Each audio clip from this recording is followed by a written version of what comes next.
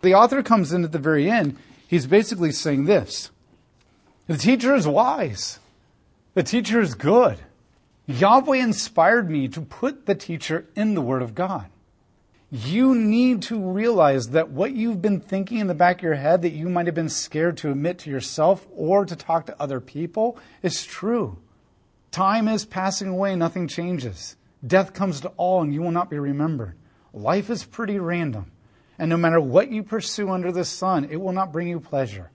And there is a wisdom to obey God because He's the only one who understands it. And there is a wisdom to just enjoying the good gifts that God is giving you right now rather than regretting worry. And even Jesus said that. To which of you will gain anything by worrying?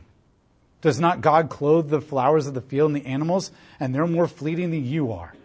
And they're not the ones that He died for on the cross. So how much more will He take care of you? So don't worry about the future. And does not Jesus also say, don't regret the past?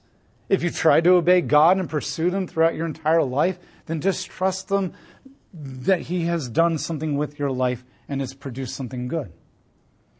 And so the answer to the past is trust God if you pursued Him and obeyed Him. And then the answer to the future is trust God. He will take care of you. And the author says that's good advice. And his observations are not wrong. So he starts with this. Chapter 12, verse 8. Absolutely meaningless, laments the teacher. Amen, brother. All these things are meaningless.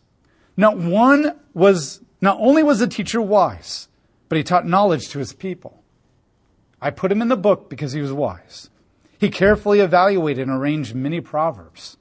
The teacher sought to find delightful words and to write accurately truthful sayings. The words of the sages are like prods or goads. The collected sayings are like firmly fixed nails, given by one shepherd. The words of the wise are beneficial. They're like a goad that will guide you in the right direction of life. They're like nails that will firmly nail you down into the Word of God and keep you stable and firm when the winds of chaos and the raging sea comes to sweep you away. And they're all given by one shepherd. Yes, there are people out there who have discovered wisdom inadvertently without Yahweh, but ultimately in all wisdom comes from Yahweh. There's one shepherd that you should be following, Yahweh. Be warned, my son, of anything in addition to them. Be wary of any wisdom outside of Yahweh. There is no end to the making of many books, and the much studying is exhausting to the body. Now, he doesn't mean don't study and don't read. He means don't study and read the wrong things, because it'll just frustrate you. Having heard everything, I reached this conclusion. I listened to the teacher, and his observations were good and wise. But this is my conclusion. Fear God and keep His commandments, because this is the whole duty of man. For God will evaluate every deed, including every secret thing, whether good or evil.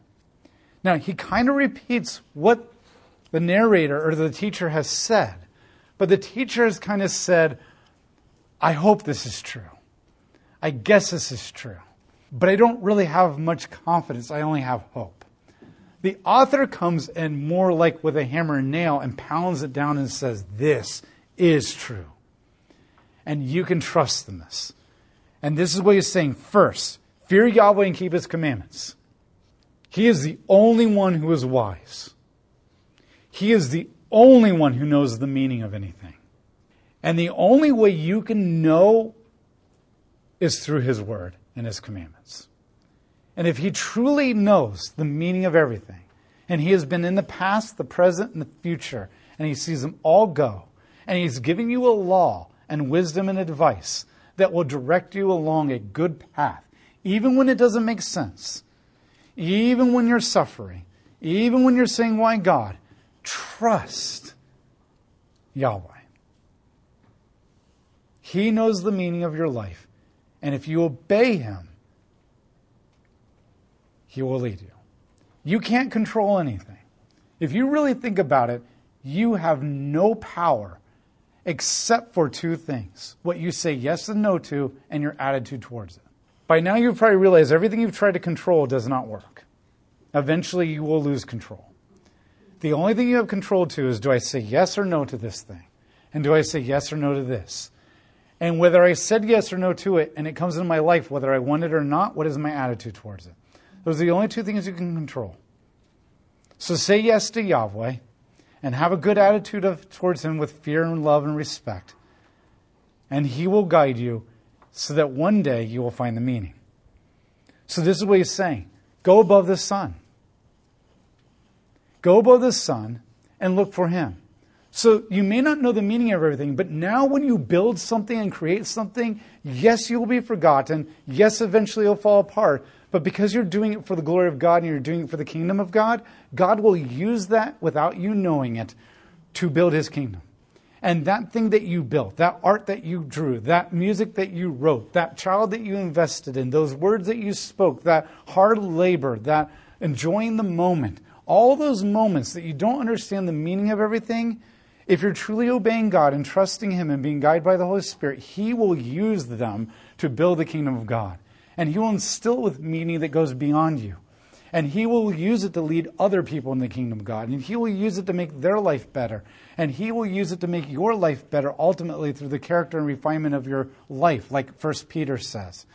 And then one day, when you get to heaven and He builds the kingdom of God completely on earth and does away with all the evil in the world, you will begin to see the meaning. Maybe not completely and holistically, but you will see how what you did affected that life and that life and that life. Because when everything dies and it passes away, the kingdom of God will be eternal. And when nobody remembers you here under the sun, all the people above the sun who went to heaven will remember you. And when time passes away and nothing changes, above the sun, time is eternal, and you're with God. And the narrator is saying, obey God and trust Him, that one day everything that is above the sun will come below the sun. And that's where you also, the second thing, He will judge everything. Trust God that right now nothing makes sense. Right now you have no idea what's going on. But one day He will clear away the hevel. One day He will bring everything into account. And this is one thing that the First Testament didn't have, that the Second Testament does. There is the second coming of Jesus Christ. And what the author is saying is the second coming of Jesus Christ is coming, though he's not saying this directly, he's hinting at it, because he doesn't know it's coming, but God is working through him, so he's developing meaning without knowing it. The kingdom of God is coming to earth, and all this will make sense. You may not know the meaning of everything, but finally the wicked will be punished. The righteous will be blessed. Everything will be put in its proper place. And now when you do things for eternity in the kingdom of God, you'll understand the significance and the meaning of this enough that it will bring you truly satisfaction. It will not feel random anymore. Death will not bring an end to it. And there will be no idiot to succeed you. And so we don't understand everything. So go to God. And ultimately the author is saying, he's right, but he's too hopeless. He has some, but not enough. Go to God. Stop trying to control everything. Stop trying to figure everything out on your own. Just give up and submit to the Holy Spirit and rest in God. And just trust Him. Your life is a blip on this history book.